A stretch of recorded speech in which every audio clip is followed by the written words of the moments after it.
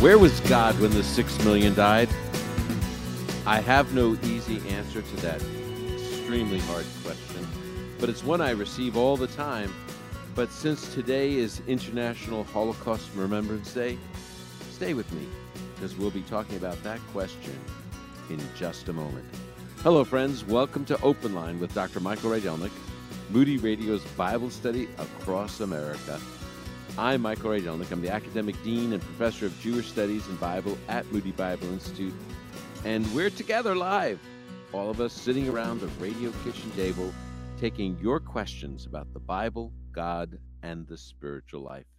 If you have a question and you'd like to call, all you have to do is pick up the phone. Here's the number, 877-548-3675. Let me give that to you again, slower, 877-548-3675.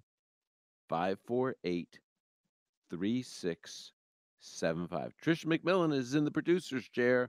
Bob's handling all things technical, and Laura is answering the phones today. Again, the phone number, 877-548-3675. Well, I think it's time to go get your cup of coffee and open your Bible, because we're about to study the scriptures together. I don't remember a time when I wasn't aware of the Holocaust. Both my parents were survivors. Both of them lost all their families, parents, siblings, grandparents. My dad had one sister out of 6 siblings that survived. Only one survived. He and his sister. 4 perished. My dad even was married and had children, and his first wife, 4 sons and one daughter, all perished at Auschwitz. Those are my 4 half-brothers, my half-sister. Some survivors married after the war became parents, and they never talked about the Holocaust. The irony in my family was my parents seemed to only talk about the Holocaust. It was a constant topic of conversation. And even as a child, my heart was so broken about the Holocaust.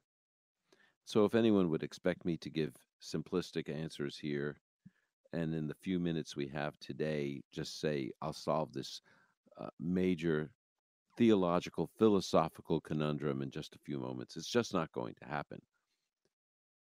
But I can mention a few perspectives about the Holocaust, of several, just a few of them, 3 of them to be exact, that have brought comfort to my heart. The first one is that God kept his promise to preserve the Jewish people. So often we talk about what happened, how terrible it was, but God promised in his word that it was impossible to destroy the Jewish people. It says in Jeremiah 31:35-37, "Thus says the Lord, who gives the sun for light by day and the fixed order of the moon and stars for light by night, who stirs up the sea so that its waves roar. The Lord of hosts is his name. If this fixed order departs from before me, declares the Lord, then the offspring of Israel also will cease from being a nation before me forever. Thus says the Lord, if the heavens above can be measured and the foundations of the earth searched out below, then I will also cast off all the offspring of Israel for all that they have done, declares the Lord." This passage is pretty clear. It's saying if you can stop the sun, moon, and stars from shining, only then could you stop the Jewish people from existing. It says that if you can go down to the center of the earth, like that old movie, and measure it out, if you can measure the foundations of the earth, if you can search out the earth below, search out the heavens, if you can do all those things, and you can't, no one can, then it would mean the end of the Jewish people. So God promised to preserve the Jewish people, and he did. You know, when you think about it, Hitler had the most powerful army on earth, and by all accounts, should have really won World War II. Had he won, then it's likely that he would have destroyed all the Jewish people. I think this is crucial to remember. When I went to Israel for the World Gathering of Holocaust Survivors back in 1981, Menachem Begin, then Prime Minister of Israel, spoke at the Western Wall on the last night of this conference, and he urged the survivors and the first generation or second generation, first generation survivors, second generation who were there like me, to believe in God. He said that Hitler came so close to atomic weaponry.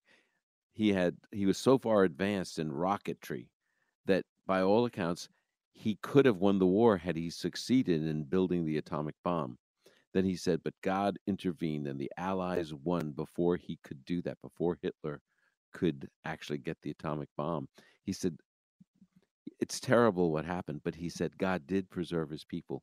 God did protect his people. And then he looked at that crowd and he said, I know many of you don't believe in God because of what happened, but look at his preservation of his people. And then he urged them to believe, please believe in the God of Israel. That was just a tremendous event. And it's true. God did preserve his people as he promised in his word. Second, God in his providence used the Holocaust to bring about the state of Israel. In Genesis 50:20, it speaks of Joseph and his brothers, and God, the author says that they meant it for evil, but God meant it for good. That even the most terrible actions God can use to bring about a good end. And that's what the world did after World War II. I'm not saying there wouldn't have been a state of Israel without the Holocaust, but somehow the world, in a moment of guilt, thought what we need to do is create a state of Israel so that Israel, the Jewish people, can defend itself against other attempts at genocide. And so, as a result of that, the state of Israel came into being. They meant it for evil, the Nazis did, but God meant it for good in the sense that he could bring about the state of Israel. I find it ironic that yesterday the International Court of Justice announced that although they did not say that Israel was committing genocide in Gaza today, they did say that it was plausible that Israel is committing genocide. That's something the United States government has said is ridiculous. Israel is doing everything they can to preserve civilian life as they go after Hamas, a genocidal organization that is committed to the genocide of the Jewish people. And as a result, one of the judges in a disagreement with the court's decision said, it's like blaming Abel for the sin of Cain if we're to blame Israel for the sins of Hamas. Here's the third principle. Besides God preserving the Jewish people and bringing about the state of Israel, God was present with the Jewish people in all their suffering. It says in Isaiah 63:9, in all their affliction, he was afflicted. One of the most basic principles of the Bible is that God suffers with his people. When people ask me, where was God? I always say he was with us in the concentration camps, in the death camps. God was with our people in the gas chambers and in the crematoria. God was with his people, suffering with them. And as one rabbi put it, the real question ought not to be where was God, but rather, because we know where he was with his people. The real question was, where was man? How depraved humanity can be that they would carry out such an evil action. We ought to be asking, where was man? In this age of anti-Semitism, the question is, what will we do? Since October 7th and Israel's defensive actions against Hamas, anti-Semitic incidents in the United States and around the world, but in the United States alone, have increased by 400%. And it's getting worse. People don't even know what they're talking about. They just know that they hate the Jewish people. What are we who love the God of Israel supposed to do for all the people of Israel, not just in the state of Israel, but for the Jewish people worldwide? We need to speak up. Here's what Proverbs 24:11 and 12 says. Rescue those being led away to death. Hold back those staggering towards slaughter. If you say, but we knew nothing about this, does not he who weighs the heart perceive it? Does he who guards your life know it? Will he not repay each person according to what he has done? The Bible's really clear. God loves the Jewish people. Therefore, I think we need to be the loudest voices speaking up, writing to our congressmen, calling it out when we hear anti-Semitism. We need to be the ones that stand up and oppose the hatred of the Jewish people, the hatred that God hates most.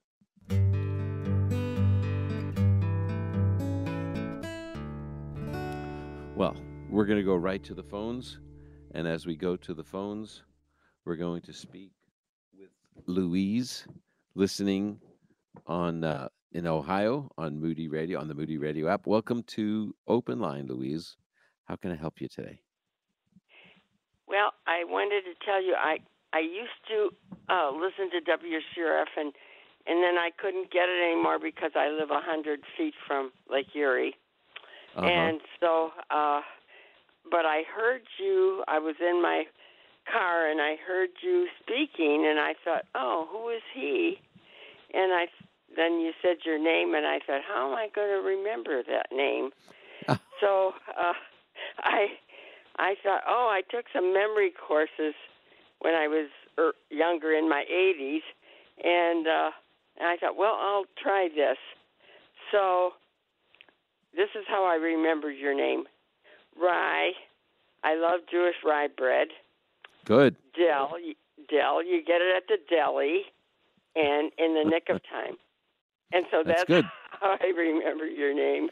Yeah, that I've often when I first started doing Open Line, people couldn't figure out what my name was, so I would say rye as in rye bread, Del as in the farmer in the Dell, and in the nick of time. So it's close, very close, Louise. Well, what's your question? How can I help you? Okay, well, I have a sister who's 98, and a long time ago, we were both raised in a Lutheran church that was traditional. They believe the Bible. Well, she had some men come to their church, and they told her that the Old Testament wasn't true at all. It was just made-up stories. Well, she believed that, and so she joined that church as an ELCA. But when I told her, I said, how can you believe that? The way we were raised, they believed the whole Bible. So she said, well, it doesn't make any difference because I believe in Jesus as my Savior. But I just can't, and she's never changed, so I really can't talk to her about it. So I'm wondering, can you be saved and not believe in the Old Testament? Well, I think it's imperative that we believe the Old Testament, not for salvation, but for our own growth. I would just say this one thing the Lord Jesus said in John 17:3-4. He said, sanctify them in the truth. He's speaking about his followers. Your word is truth. And when he said that, the word of God was the Old Testament. So the key to spiritual growth is to be sanctified in the truth, and that's the truth of God's word. So I think it's essential to grow as a believer, to read, study, obey God's word, and that includes the Old Testament. Now, in light of that, can she still be saved? Well, the Bible doesn't say that we're saved by faith in the Old Testament. The Bible says that we are saved by grace through faith in the Lord Jesus. The good news is this, that Jesus died for our sins as a substitution for our sins. He took the punishment we deserve. Now, this is crucial because it says according to the Scriptures. Yet, nevertheless, he died for our sins, and then he was raised again, proving he's God. If your sister believes that and trusts in that alone, of course she can be saved. That's the core issue for salvation. But of course, not knowing or studying the Old Testament scriptures will keep her from growing as a believer. We're going to take a break here. Thanks for your call, Louise. We're going to come right back in just a few minutes with more of your questions. You can always call us, 877-548-3675, or check out our website, openlineradio.org, and click on the Ask Michael a Question button if you want to send your question in. Don't go away. More questions coming up straight ahead.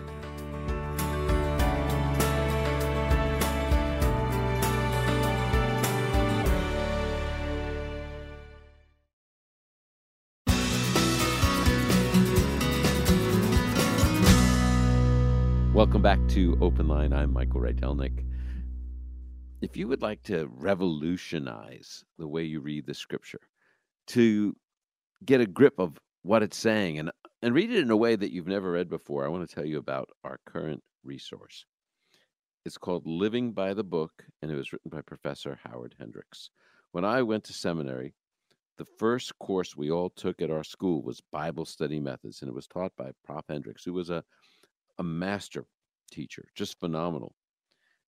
And it made us read the Bible in a new and fresh way that we had never read it before. And then he committed that course to writing, and it's the book called Living by the Book. I think this is so vital. And so if you would like this terrific resource, we want to send it to you as a thank you for a gift of any size, any amount, to Open Line. If you'd like to give a gift, we'll send you Living by the Book by Prof. Hendricks just to say thanks. To give your gift, go to openlineradio.org, and you can give your gift there online, or you can just call 888-644-7122. And thank you so much for supporting this program. We're going to talk with Joanne in Indianapolis, Indiana, listening on WGNR. Welcome to Open Line, Joanne. How can I help you today? Thank you for taking my call. I was wondering about Melchizedek. I've never understood who he really was, or if he was real, if he was a real king. Did he have a mother and father? What's his genealogy? And when did he come into play? And how does he come into play with the Lord Jesus Christ? Mm-hmm. Well, it starts with Genesis 14, when Abraham returns from rescuing Lot from the kings who had kidnapped him. And as he returned, it says in Genesis 14 that in verse 18, then Melchizedek, king of Salem, brought out bread and wine, which is the food of worship, even in ancient times. Just like today when we have the Lord's Supper, we use bread and wine, right? Well, back then, this is worship food. And he was a priest to God Most High. So what that's saying is that there was this king of Salem, which was probably an early name for Jerusalem. And he was a king of a city-state in the sense that he was like what we would call a mayor, but each city-state was independent. There was no confederation yet into one country. And so he was the king of that city-state of Jerusalem. And he blessed Abram, and Abram paid tithes to him. He gave a tenth of everything he had obtained. And that's all we know about him. He appears out of nowhere. And, there's no record of parents or, who's the king before him or anything like that. But instead, Abraham pays tithes to him, and indicating a recognition of this king's greatness. Now, when we come to Hebrews chapter, you go a little bit further in Scripture. You come to Psalm 110. It says there that when the Messiah comes, he will be like Melchizedek. He will. What God declares of the Messiah is that you are a priest forever, according to the manner of Melchizedek, in the sense that Melchizedek appears out of nowhere, disappears, so he stands forever. So Psalm 110, when it says that, it's saying when the Messiah comes, he won't be a Levitical priest, he'll be a Melchizedekian priest, and his priesthood will last forever. Because, of course, in Genesis 14, Melchizedek was a king and priest. In Israel, priesthood and kingship were separated. But when the Messiah comes, he will be a priest and king, for you are a priest forever, like Melchizedek. And then we come to Hebrews 7,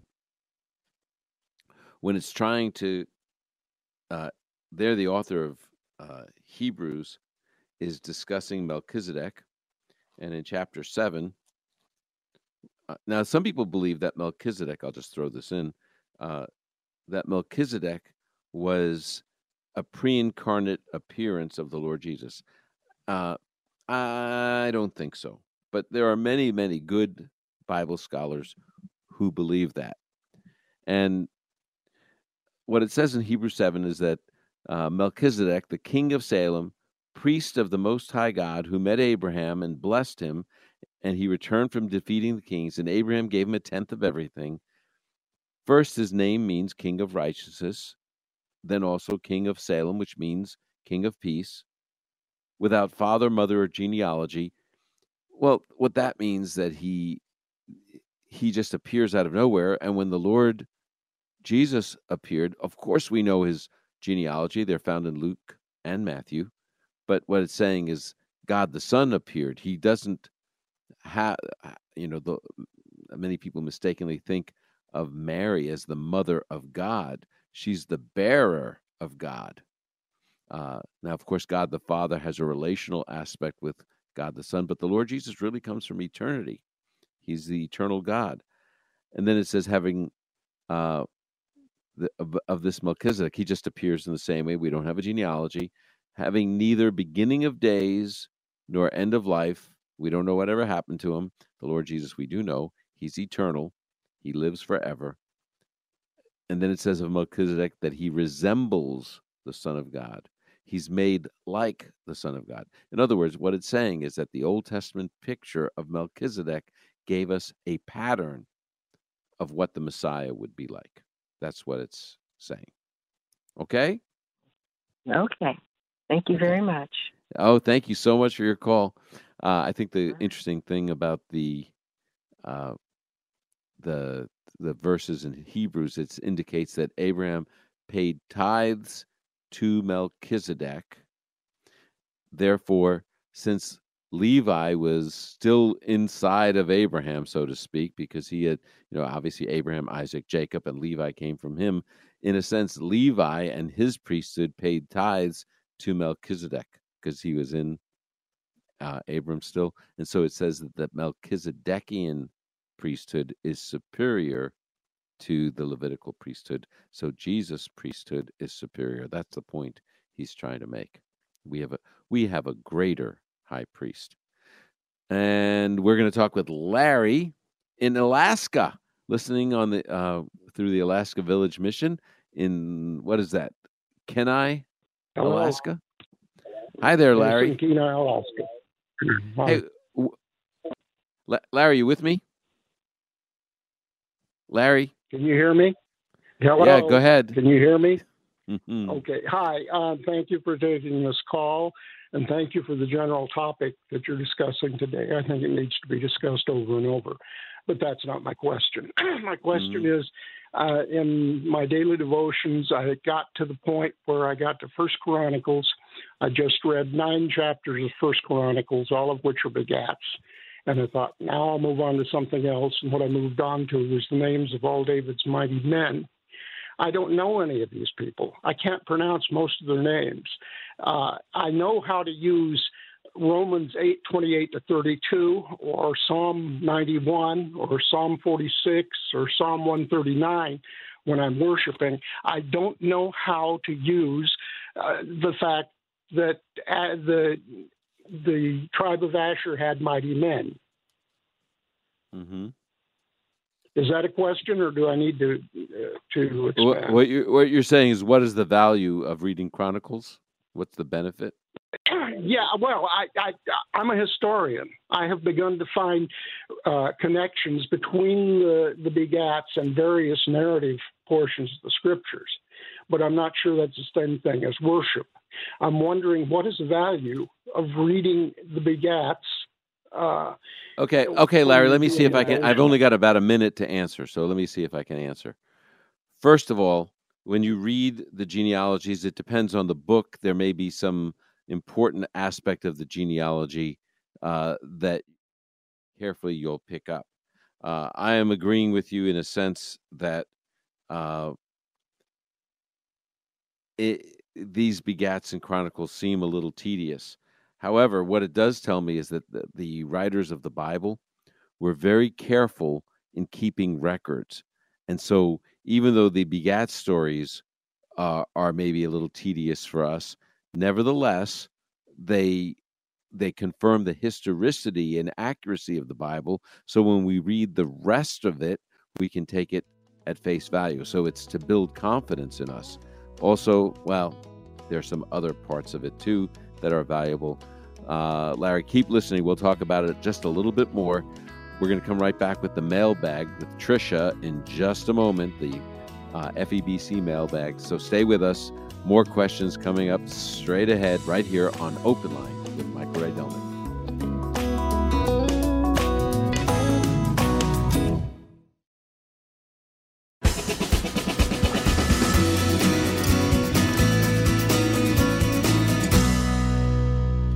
Welcome back to Open Line. I'm Michael Rydelnik. I'm so grateful. Tricia McMillan will be joining me in just a moment for the Far Eastern Broadcasting Company mailbag. I'm so grateful that Far Eastern Broadcasting Company partners with Open Line to bring you the weekly FEBC mailbag.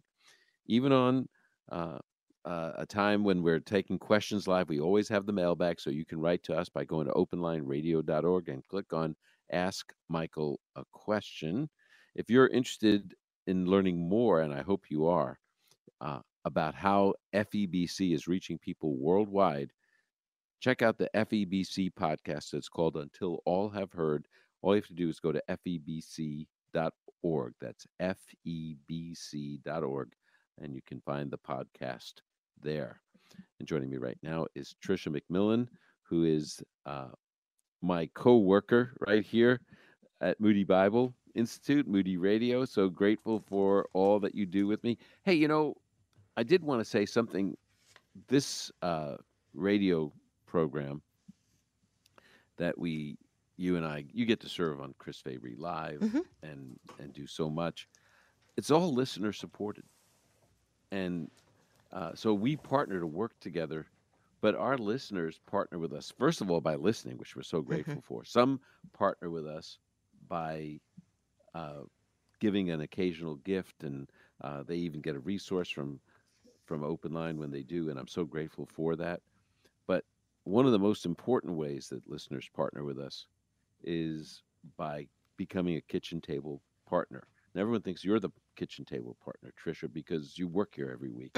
You're right around the radio kitchen table with me. But that's not the issue that I'm looking at.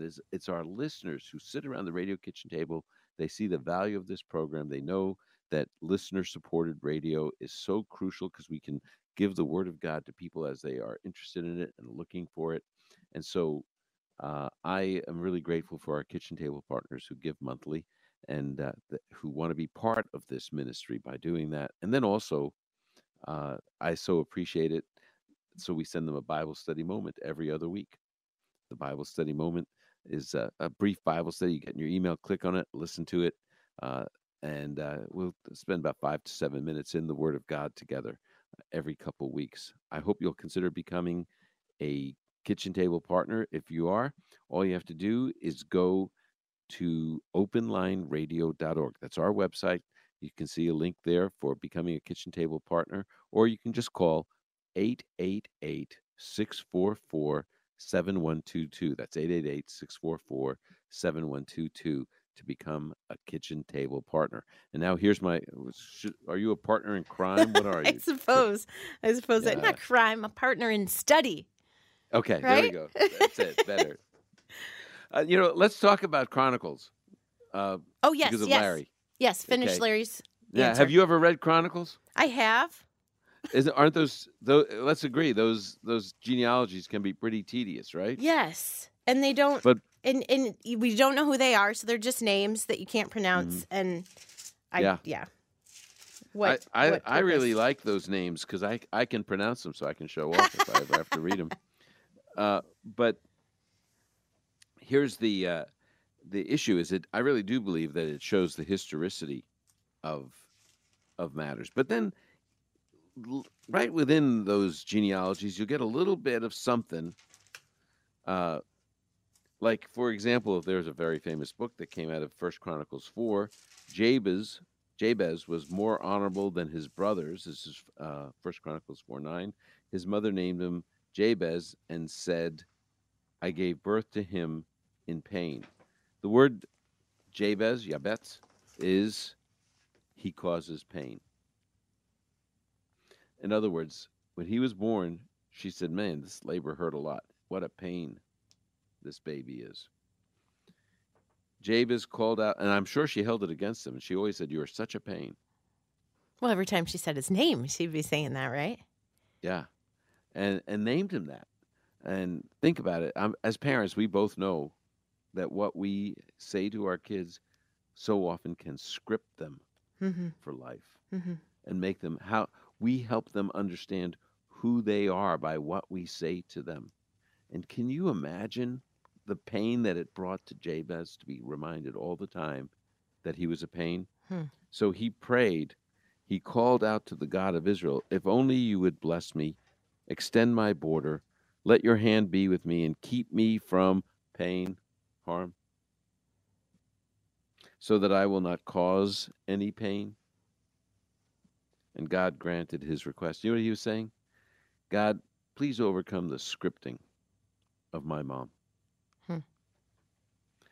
And I think about it. Anyone listening to this, when you think there's nothing I can learn from Chronicles, think about sadly, we all receive negative scripts and positive ones from our parents, some more negative, some more positive.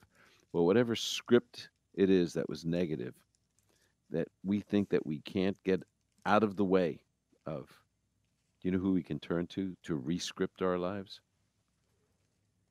To the Lord Jesus, to God himself. And he can create a future that is far better than anything envisioned by our parents. When someone tells me, I don't know why we have 1 Chronicles 1 through 9, I say, yeah, I agree. It's kind of tedious. But I can trust this. And then right in the middle, I find this gem that every day in my life, I can worship God and trust him to give me a new script for whatever it is that my parents might have scripted me with. Don't you think? The other thing, I'm not sure if this would help Larry or not, but I know that when I have read Genesis more recently and then read Chronicles, I have these stories then that go through my head because I'm like, oh yeah, this is who that group was, and these are all the people, all the descendants of Judah, which is what First Chronicles 4 is, or the descendants of Reuben in chapter 5. That you have read those stories about who those men were in Genesis, that to see their generations, that despite all of the evil or all of the good and all of the things that were happening, that you still see God working with this group of people that he has chosen, and you still see that, and there's a purpose when you look forward then, and you look at like Matthew 1 in the genealogy, that these names show up again. That you see that line just never stops, right? Right. That you see this leads this us carried right to Jesus. Yeah, you see it carried to David, and you see it carried to Jesus through these genealogies, which are tedious to read because we don't know who they are. But they're important. Yeah. Yeah. And then I was just thinking about David's Mighty Men. Back when I was in seminary, I preached a sermon about one of David's mighty men who fought a lion in a pit on a snowy day. And think about it. He's in a pit with a lion, and he's fighting the lion, and it's snowing. Which means it's muddy and gross and slushy and cold and wet and slippery, so you can't get out of the pit. And the what made him mighty is that God empowered him to accomplish great things for his leader. I still believe to this day that God can empower us to accomplish things far beyond our ability. He can enable us to serve our King as well.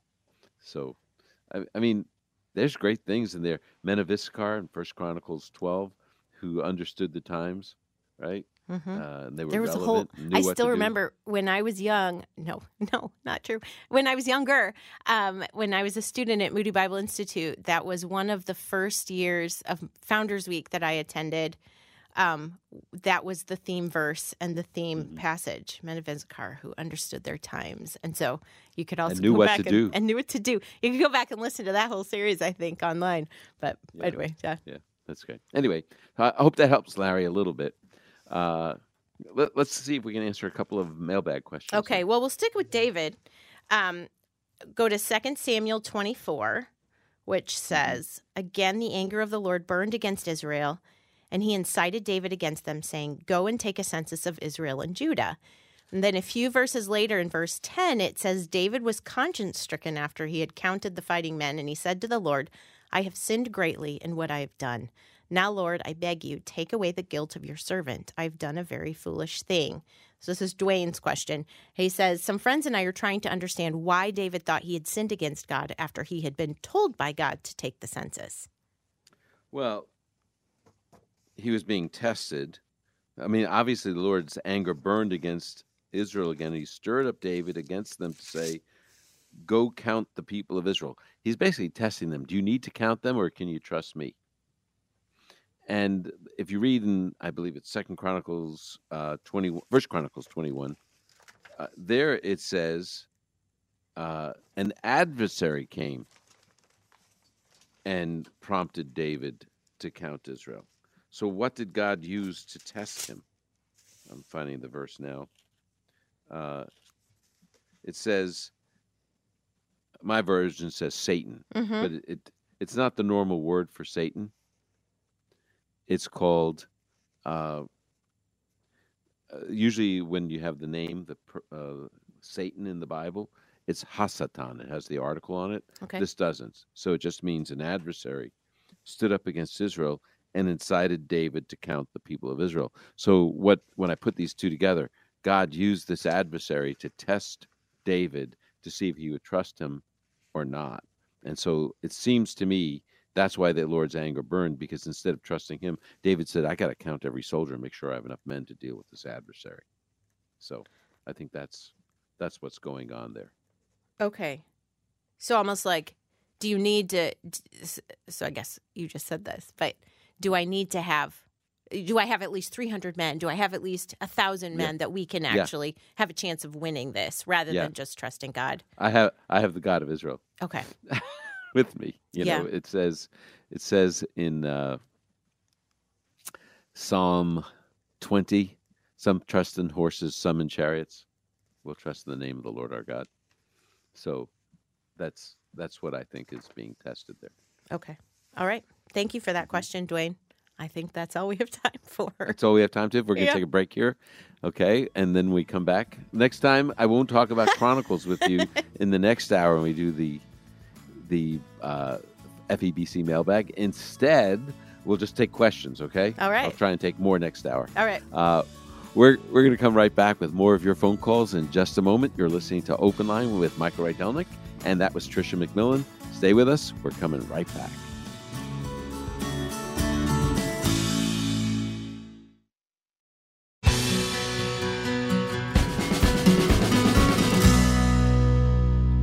Welcome back to Open Line. So glad that you're listening. You know, it's January still, and even though it's the last week of January, it's still the beginning of the year, and it's good to remember God's priority of reaching the Jewish people with the good news of the Messiah, Jesus. And that's why our partner, Chosen People Ministries, is offering a free booklet to Open Line listeners. It's called To the Jew First in the 21st Century. It was written by Dr. Al Mohler.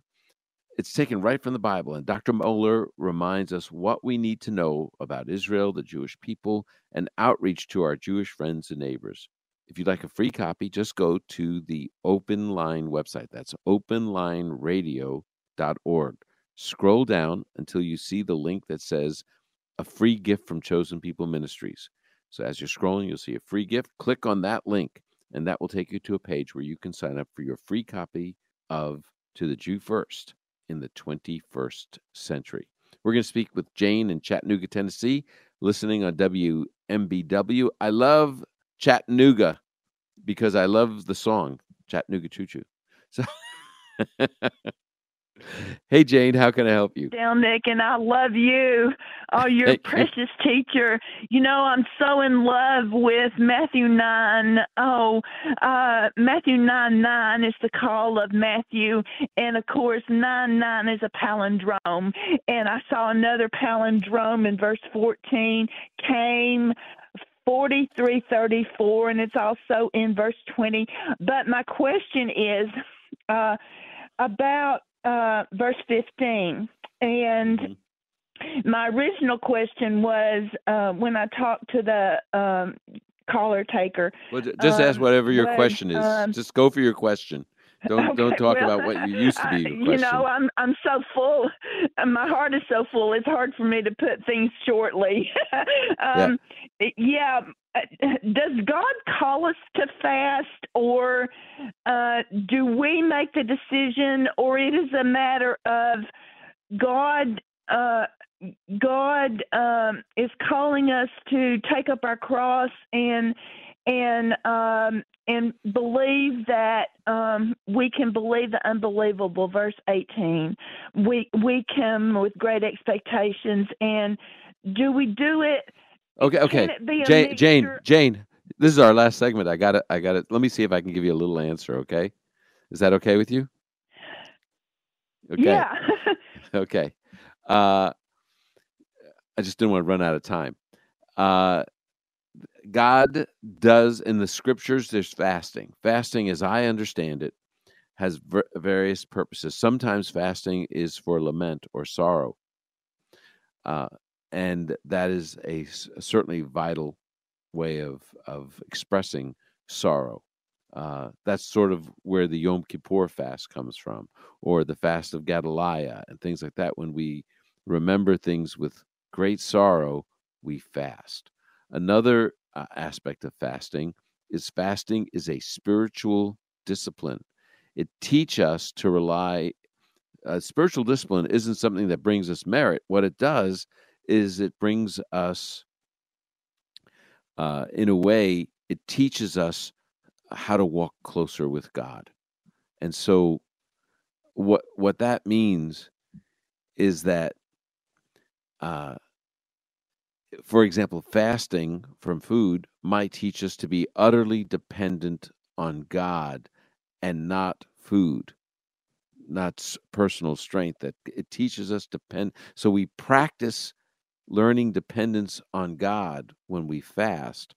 And then when we need absolute dependence on Him, we've trained ourselves through fasting to be utterly dependent on Him. It's also the same thing.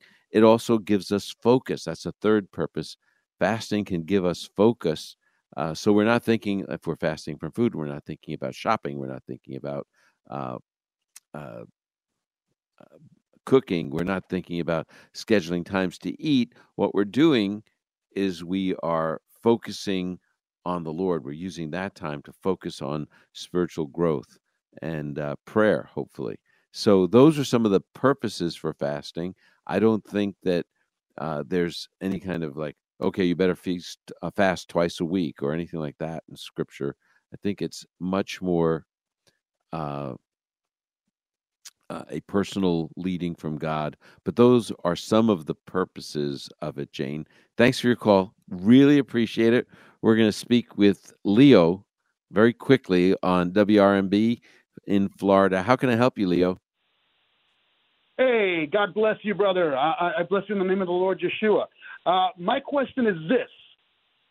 If Samuel died in 1 Samuel, how did he write 2 Samuel being dead? He didn't write 2 Samuel, nor did he write 1 Samuel.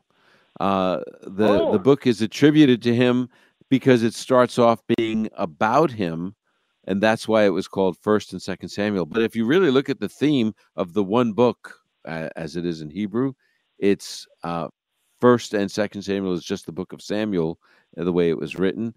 Who's it really about? You've got Samuel, who is the prophet who anointed two potential kings. What the first king was Saul, and he failed. And then you've got David, who was the one that the Lord was the one after God's own heart, the Lord's choice, and who had a heart for God. The Lord was David's choice. So as opposed to Saul. So what you really have is a book that's about David. And I would say that Samuel is there because he is seen in his role as the anointer of kings. And then you have Saul there, who's there in his role as the nemesis or the opposite of David to see why God chose David and used David and made the Davidic covenant with David. So it's really about David. That's what the book is about. If I could rename the books of 1st and 2nd Samuel, I tell this to classes all the time, that I would call them 1st and 2nd David, because that's really what the books are about. It's about David, and the focal point of the book is really the Davidic covenant, where God promised an eternal house, kingdom, and throne to David, and the only one that would ever fulfill that is the great son of David, the Messiah, Jesus. So it's no one ever thought that Samuel actually authored the books of David, so to speak, or the books of Samuel. Okay, Leo? Okay, thank you. So most theologians think that it's basically David that wrote this, as he wrote most. No. We don't know who wrote it. It's about David, is what I was saying. You don't know it? You don't know? No one knows who wrote it. No one knows who wrote it, Leo. Thanks so much for your call. We're going to, that's the hour. First hour's up. Keep listening. There's a second hour of Open Line on most of these stations. Remember, if your station doesn't carry Open Line on the second hour, you can always listen on the Moody Radio app. You can listen online. You can get the podcast. So don't miss out on that.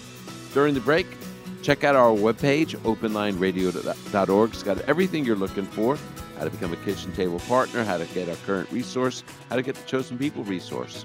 The Bible study across America will continue just in a few minutes, so stay with us. Open Line with Dr. Michael Rydelnik is a production of Moody Radio, a ministry of Moody Bible Institute.